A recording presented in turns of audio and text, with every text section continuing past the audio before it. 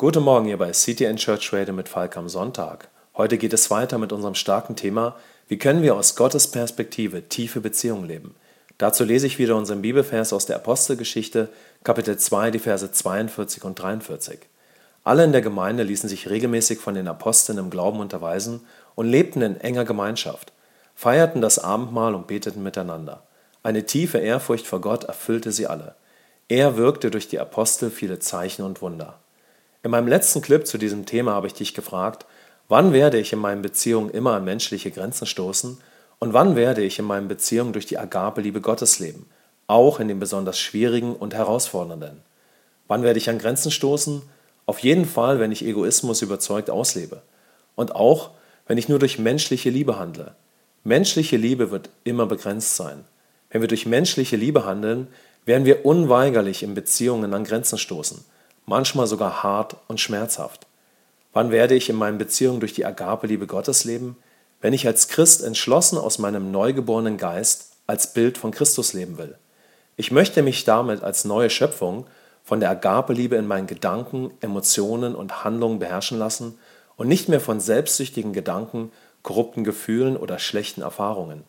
Wie können wir dahin kommen, uns so von der Agape-Liebe beherrschen, regieren, bestimmen, dominieren zu lassen? Starke Worte, die berechtigt sind, wenn es um die tätige Agape-Liebe Gottes geht. Zuerst muss ich natürlich Christus und sein Werk annehmen, damit Gott sein ewiges So-Leben und damit seine vollkommene Liebe, die Agape-Liebe, zurück in meinen Geist geben kann.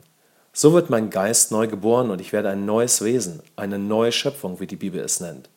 Und dann brauche ich ein Leben in verbindlicher christlicher Gemeinschaft und Hilfe von reifen Christen, damit sie mir zeigen, wie der Geist Gottes, also Gott selbst, jetzt meinem Geist, meinem inneren Menschen, wie die Bibel es nennt, mit der Agape-Liebe dienen kann und damit natürlich auch meinem äußeren Menschen.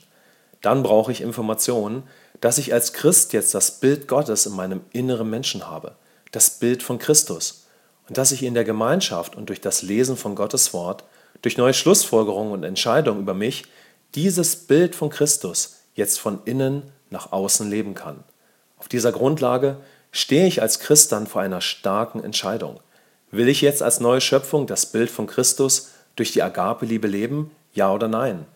Bin ich bereit, durch meinen neugeborenen Geist die Agape-Liebe in mir regieren und herrschen zu lassen?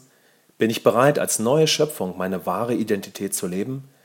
Bin ich bereit, mit meinem inneren Menschen nun über den äußeren Menschen, der noch alle möglichen Prägungen haben kann, in der Agape-Liebe zu dominieren? Bin ich bereit, das Bild von Christus in mir zu sehen, zu entwickeln und durch die Agape-Liebe nach außen zu leben? Heute möchte ich dich inspirieren, dir nach diesem Clip einen Moment Zeit zu nehmen, um über diese starken Aussagen nachzusinnen und dich das erste Mal oder noch einmal ganz bewusst zu fragen: Möchte ich als neue Schöpfung leben? Möchte ich aus meinem neugeborenen Geist leben? Möchte ich als Bild Gottes leben? Möchte ich als Bild von Christus leben?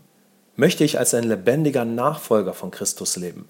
Möchte ich als ein echter Christ durch die Agape-Liebe Gottes leben?